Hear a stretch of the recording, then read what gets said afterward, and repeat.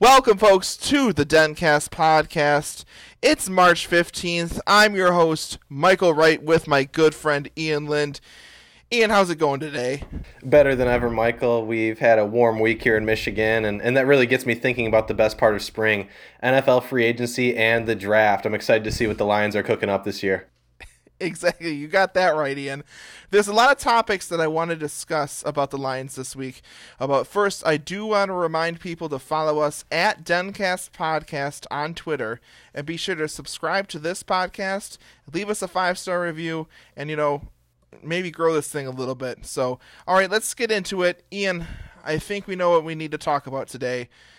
This week, Kenny Golladay came out, will not be signing a deal with the Lions, and we will be moving on. Ian, I know you are a big Golladay fan, as am I. I mean, I have a signed photo of him on my wall, but I really want to get your thoughts on this. What is your reaction to this? I'm a huge fan of Golladay as well. I was actually at the opening game against the Arizona Cardinals in 2017 to see his rookie debut and see his 2 touchdown catches. One of them in the corner of the end zone that I was actually seated in, so that was very cool. That's the one that my photo's of, the signed photo. Yep, the one that your photo is of. I was at that game. Exactly. But honestly, I firmly believe that letting Golladay walk was a big loss to our team, and although we need to manage cap space, I thought keeping him was financially doable.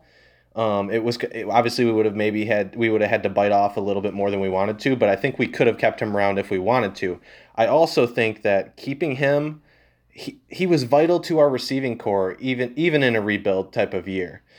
It's clear that he is the best player on our team at this point in time, and I think he's a pillar for our entire team. And I think it would have been more beneficial to keep him around and plant a strong young group of receivers around him, especially with how much uncertainty we have on offense right now. I know we're rebuilding, but I think he could have been a great part of this rebuild. Okay, yeah, so, honestly, I love Golladay. That I am very sad to see him go.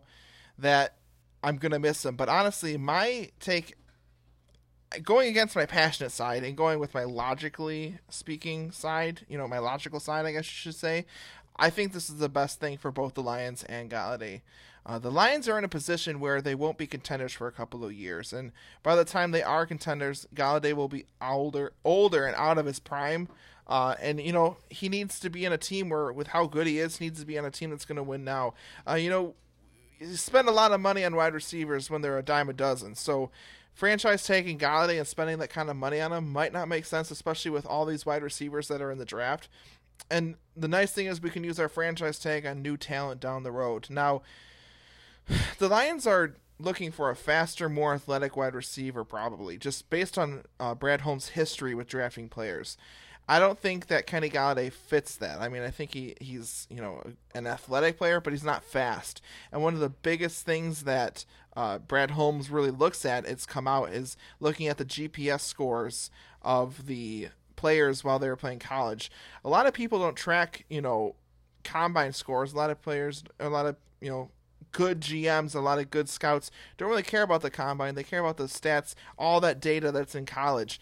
And looking at people like Jalen Waddle, who has, the fastest GPS score out of any wide receiver in the draft, I think that Brad Holmes has his eyes on him more. So I am sad to see him go, but it makes sense. It's good for the team, especially with the fact that we're looking to rebuild, and Golladay won't be of use to us because we're not going to win in the next couple of years. I agree with that. GPS scores, athleticism, gaining separation, it's all very good stuff. But you can't argue with the facts, and the facts is that he led the league in touchdowns in 2019 when he was fully healthy. He made the Pro Bowl. And I don't know about you, but watching him as a Lions fan, anytime a ball came his way, one of two things was going to happen, Michael. He either was going to almost make the catch or he was going to make the catch. It was one or the other. There was no in between. And the last time we've seen anybody do anything like that, not only on our team but in the entire league, was when Megatron was still playing. I truly believe that Golladay is the new Megatron of the league, if you will. Obviously, nobody can replace Megatron, but he's the closest thing we have seen since Megatron. I truly believe that. And I think we should have already got a deal done with him this past season. And to see us pass up franchise tagging him, it was extremely frustrating. Of course, some people may call me a little bit biased, like I said, but I think his play on the field absolutely speaks for itself. And And as you were saying, one more thing.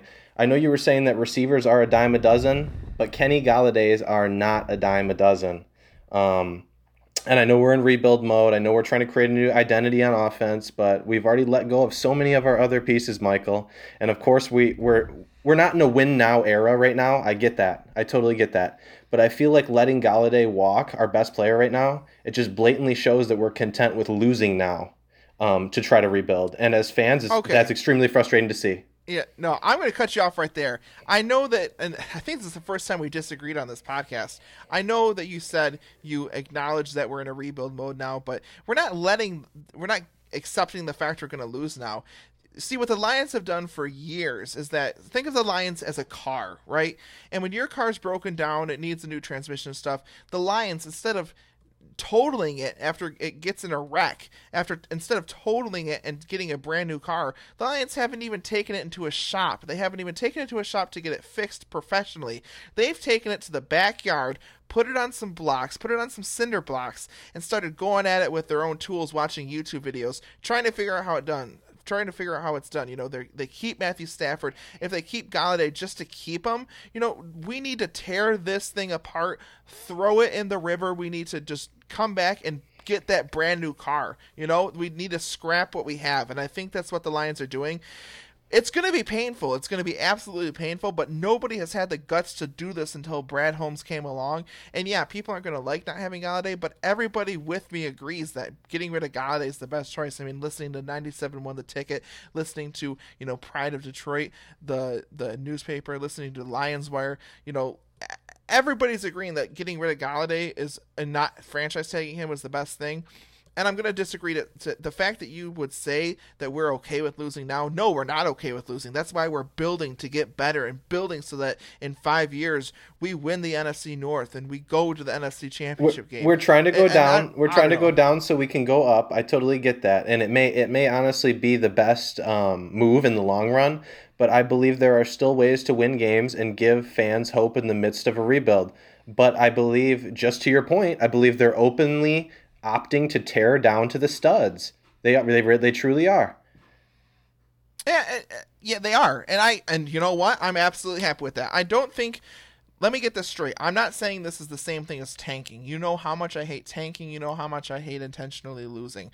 But I think that, you know, the draft. The big thing is too is that teams didn't plan for the, you know, the cap, the salary cap to go down this year. The coronavirus wasn't planned, so there's going to be a lot of cuts all across the league. You know, that's not just because the Lions are rebuilding. A lot of that has to do with the fact that the salary cap went down when it's constantly going up. So, you know, we're going to be pushing a lot of the money off until, you know, later in the year, and that means that we're going to sign people longer if we're going to be signing them to contracts, which the Lions aren't in the mood to do. So the Lions are going to be signing a lot of short-term contracts, a lot of cheap contracts, only because in the long run they're going to be in a position later on in the future, in future years, they're going to have a lot more salary cap space because they didn't sign these people to these long deals and pushing the money on the far end because they're worried about the salary cap this year.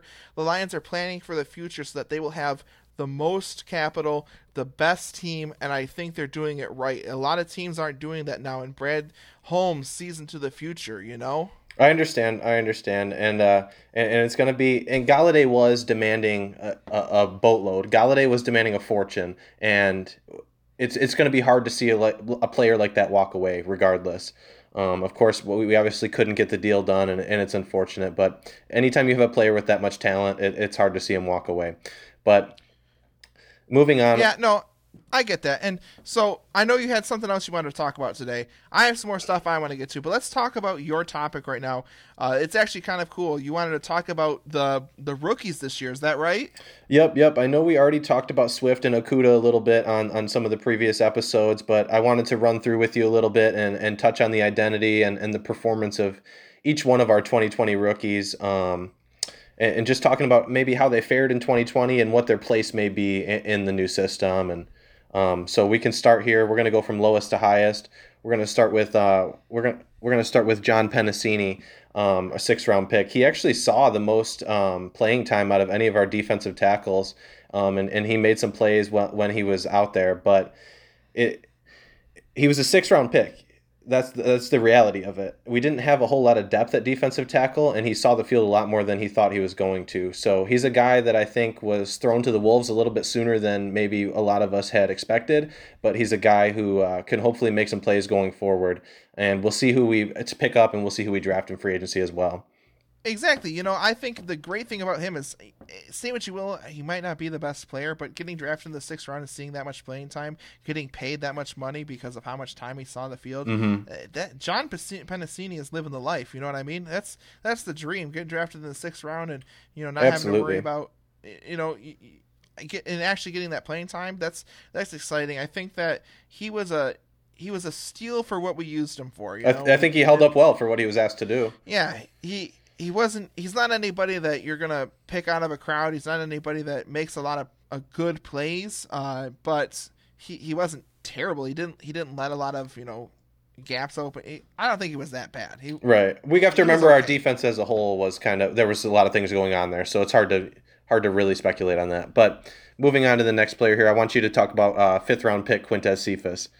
All right, Quintez Cephas. So my take on Quintez Cephas, a lot of people I see hype him up a little bit. Acts like he's a good receiver. I don't think he's that great. I don't remember the exact number, how many dropped balls he had. I'm actually going to look that up right now because it seems like he dropped a lot of balls last season. I know you really like him. I know you're a big fan. I know you think he's like the future of the team. And I know that a lot of wide receivers in the fifth round. I mean, I think Antonio Brown was a fifth round pick, right? I believe so. So it can't happen. I mean, 2 touchdowns, 349 yards, and 20 receptions. He's a bigger-bodied guy. He's a bigger-bodied guy and kind of a jump ball guy. And I know you did mention we were looking to move on to some more athletic, faster receivers. Yeah, and that's why I don't think he's going to be there for the long haul. Even though I know you're a big fan of him, honestly, but I don't think he's a great receiver. I don't see him being a long-term solution to our receiving core. Like a lot of people seem to be talking about that. I don't know. I don't think he's okay. He's good for where we drafted him, but I don't know. He's not going to be part of an elite receiving core, especially with who we had last year. I agree. I think he saw some early playing time. He made the most of it. He may see some more with a depleted receiving core, but I don't think he's really the future at the position. But he is a big playmaker. He can make some big jump ball catches when the ball does come his way. Moving on here to the guard that we drafted in the fourth round, Logan Stenberg from Kentucky. I was actually very, very intrigued by him. He was just a people mover. He was a guy who just cleared the way in the run game for Kentucky for a number of years. I think it could be actually beneficial for us to have a guy like him as a depth interior lineman in case we do need to plug him in, as we did have some injuries this past season on the O-line. If that happens again this year and we need to plug him in, I think we'll be more opportune to put him in and give him some snaps in what's looking like it's going to be probably a run-heavy approach with Anthony Lynn and Deuce Staley coming in really with the ground and pound attack. So if we unfortunately have injuries kind of like we did last year and we need an interior guy to step in, I think we could see Logan Stenberg get some playing time where he didn't get as much last year because we were chucking the ball all over the yard. Yeah. No, I think that's I honestly I don't know what to say about him because he didn't see the field at all. I didn't really watch any film on him. I know I usually do that after the draft, but that was a year ago, Ian, and I couldn't tell you anything about Logan Stenberg. Just being completely honest. But next, I know who was round 3. There's 2 of them. There's Jonah Jackson and Julian Okwara. Obviously, Julian Okwara, so cool to see him get drafted to Romeo's team. Actually, speaking of Romeo, just a side note, I know that we might be working out a deal with him. Just came across today that they are going to try to squeeze in a deal with free agent Romeo Okwara, which is kind of cool to keep him on his brother's team. But Ian, I have a lot I want to say about the first 2 rounders. Can you talk about these 2? How do you think they fared this season? In terms of where they were drafted, what their expectations were, and just, especially under the coaching and everything, how do you think Jonah Jackson and Julian Okwara fared? I think Jonah Jackson, he fared very well. I think he was a guy who stepped in and he got a lot of early playing time because we did have some injuries on the O-line, as I talked about with Logan Stenberg. He was mostly a pass protector coming out of college, and he was known for his his abilities to protect the passer. And he showed some of that, but more his strengths showed more in the run game this year. He was much better on the ground from what we saw, and I think Jonah Jackson is a guy who could have a future on this team. It was great to see him get some early playing time, and I think that's going to actually bode well for him going forward in his NFL career. Is to have kind of be thrown to the wolves a little bit when he was a little bit on the younger side. I think he's gonna come in, and I think since he showed a lot of strength in the run game, at the NFL level, which wasn't even expected of him, he was expected to be primarily a pass protector. So if he can come in and continue to do what he did in the ground game, and then implement some of his college strengths as far as the pass protection, I think he could actually be a guy who could mold into an all-around great interior lineman in the coming years here. Yeah. No. Yeah. So. First, I want to apologize. There's some background noise going on here. It's That's okay. It's coming with recording a podcast, with a small dog around. But next up, who's next up then? Julian Okwara. We talked about those guys a little bit, but Julian, of course, he didn't see the field as much as his brother did. Romeo Okwara, as you mentioned, we're trying to work out a deal with him. He's led our team in sacks. Julian Okwara, he's pretty intriguing. He's a guy I'd like to see more of. I'd like to see him get on the edge and rush the passer a little bit. It could be an interesting tandem with him and his brother. I don't know. Maybe you get a little bit of that brotherly chemistry there, a little bit of that. No, that zap. Definitely kind of like up in Seattle, with the what are their names? The Griffins. The Griffins, yeah. Yeah. No, I think he was a great player. I think he was great. Probably the best third round draft pick that Dan Quinn has gotten in his years there. I can't think of a better one out of my memory, but no, I think he's got a future on the team. I think that he lived up to his expectations. I think he maybe even exceeded expectations a little bit. So, Ian, I really want to talk about the second round draft pick. He was my favorite pick out of this draft. After the draft when I was really hyping him up, really talking about him, really saying how excited I was about him. I mean, I was on the DeAndre Swift train so early. I really wanted to buy a signed helmet by him that they had on NFL Shop because I really wanted to. Yeah. I ended up not, but DeAndre Swift, the first game, a lot of people were just so disappointed with him after that drop. Mm-hmm. That would have won us the game against the Bears, and it wouldn't have turned our season around. I don't think it would have, but it definitely set the tone for the coming weeks. He showed that he has the athleticism and the ability to, the smarts and everything just to run routes that I think DeAndre Swift is the future of the run game on our team. I think he's so dynamic. Our next explosive. Yeah, I think he's our next explosive offensive player. I might even say he's the best offensive player we have right now, even including the fact that Jared Goff is a QB on our team. I think DeAndre Swift is the best offensive player. With Galladay gone, it's got to be him or Hockenson, huh? Yeah, I mean, okay. Yeah, I forgot about Hockenson. You know how I feel about Hockenson. He's one of my favorites. But, no, DeAndre Swift and Hockenson are the two best offensive players on the Lions. Or Frank Ragnow, honestly. But we're not going to get into all that. No, we're talking skill positions. You're talking skill positions. Skill players, yeah. No, I think DeAndre Swift, he's going to exceed expectations this year with Deuce Staley and Anthony Lynn calling these plays. I think that DeAndre Swift is going to be the man this year, and he might – who knows, over 1,000 rushing yards. I'm going to say it now. Yeah, I think that's actually a pretty good prediction. I think he's going to be kind of the workhorse for us next year. He's a guy, like you said, he has great vision, great ability with the ball in his hands. He's constantly making plays. He's looking for the end zone, and he's a consistent player. He's a very consistent player, DeAndre Swift, and that's what I love about him. All right, and, of course, the third overall pick in the 2020 draft, Jeff Okudah. Of course, we didn't see as much from him as we would have liked in the first year. No. But as we talked about this in a previous episode a little bit. We talked about the last two podcasts. Yeah. Sorry to cut you off. We've talked about the last two podcasts that he has been injured. Had abdominal surgery in December when he was placed on IR. So don't forget he was fighting through a surgery-riddled injury throughout most of the season, and he was hampered by that and a bad scheme. Yeah, I think he was set up for failure. I mean, the fact that he was drafted third overall and he had the worst defensive coach in the history of the Detroit Lions, possibly the NFC North, possibly the NFL. I mean, I can't express to you how much I hate Matt Patricia.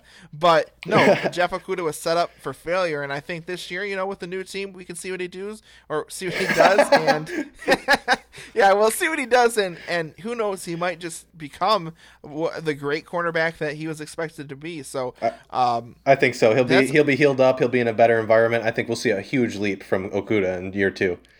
Exactly. So that's the draft from 2020. That's the draft class of 2020. And all this draft talk is getting me hyped up, Michael. Actually, I wanted to ask, what are your top? Obviously, we need a whole rebuild right now on our team. But what are your top 3 positions of need in the 2021 NFL draft for the Detroit Lions?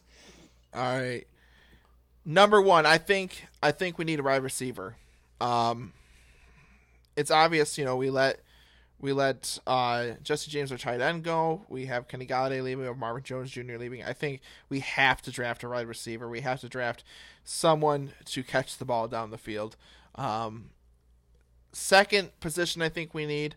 I'm gonna go with we need another cornerback. We need another defensive back. We need someone who's gonna block passes. I think we need another corner, someone to help out Jeff Okudah. I'd say if we could get a corner in the second round, that's gonna be great. Oddly enough, my third biggest need for this year, which people might not agree with me, and I'm not saying we need to draft him in the first round. I'm not even saying we need to draft him in the third round. I'm saying we need to draft a quarterback, a competent quarterback, especially after Chase Daniel is talking about leaving the team. We're talking about trading him, which is kind of funny because we talked about having Chase Daniel on the podcast. Our podcast came out on Monday, and then on Monday they're like, "Oh, we're trading Chase Daniel." I'm like, "Oh, well, that kind of is ruining our point we were making on our podcast." Yeah. But I think a quarterback would be a fine draft for me if we draft those 3 players. Obviously, I think wide receiver round 1, especially with all the talent that's out there. We draft a corner in round 2, and somewhere along the way we draft a competent quarterback. Those are our 3 biggest needs we need for this year's draft. I don't know. Do you agree with me or do you disagree? I agree with you, definitely, especially on the wide receiver front. I think we most certainly need a guy who can make plays, and we do need to add to the wide receiver room. Without question, it's so bare right now. And with the high pick that we have, I think it would be an opportune time to get one of the best wide receivers in the draft and really make a play in that department. I do agree with the defensive back statement as well. I think we do need a defensive back. The other thing I was thinking, obviously we need pretty much a whole overhaul on defense at this point. But aside from defensive back, I was thinking kind of edge rusher and linebacker, things like that. Yeah, linebacker, edge rusher, those are those are good. Those are good. Yeah, well, like I said, we need a lot of positions on defense right now. So I'm excited to see what they do in the draft, and what's to come for the Lions.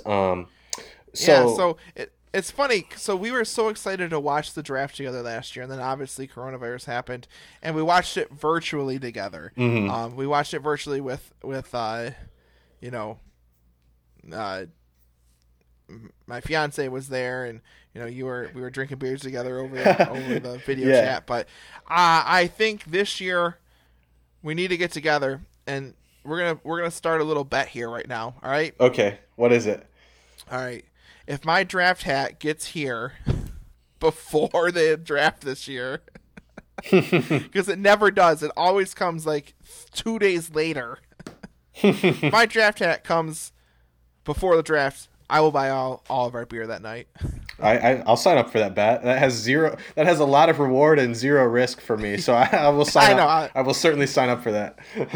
All right. So Ian, I also want to talk about we're running a little short on time right now, but I do want to mention one thing to you, okay? Josh Hill.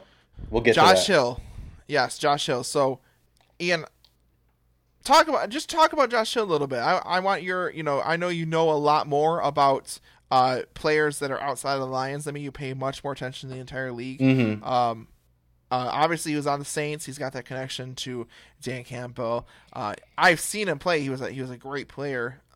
He's one of the better tight ends, and releasing Jesse James, I think this is way better than a way better tight end than Jesse James. So Ian, what do you think Josh Hill is going to contribute to the team? I think he's going to contribute quite a bit to the team. Actually, he was a great player on the Saints for a number of years, and he's a guy who he's more of a receiving tight end, but he can definitely do some work in the ground game as well from a blocking standpoint. From what we saw, I didn't watch every single one of his snaps on film. He's not a Tyreek Hill, he's not a Taysom Hill, he's a Josh Hill, and I think I love that. I love that. I think we know exactly what we're getting with him. And I mean, he's appeared in 117 career games. He's started 61 of them. He's got 15 touchdowns in the league, man. You don't get 15 touchdowns in the league by accident. Am I right? No, you're absolutely right. Another really cool thing about him, he was an undrafted rookie out of Idaho State in 2013. So I love seeing the undrafted guys make a big splash into the league. I think he could be a good depth guy behind Hockenson. Absolutely. And so, all right, folks, so that's it for the podcast today. Do not forget, please subscribe, like the podcast, rate us 5 stars, follow us at Podcast Duncast on Twitter. We still have the contest going on. You can win yourself the draft hat if you follow us, tweet at us, use the hashtag Duncast Podcast. Get this out there, share it with your friends. What was that? I said, come get that draft hat, you guys. Come get that draft hat. And you can always email us your suggestions and comments at podcastduncast@gmail.com. Ian, I don't know what that just was. I think that's time to go. So that's the alarm. Yeah, so thanks for having me, Ian. You want to say goodbye to everybody? It was great to see you. Have a great week, everybody, and we're looking forward to this season. God bless. All right, God bless, and stay biting off those kneecaps, folks.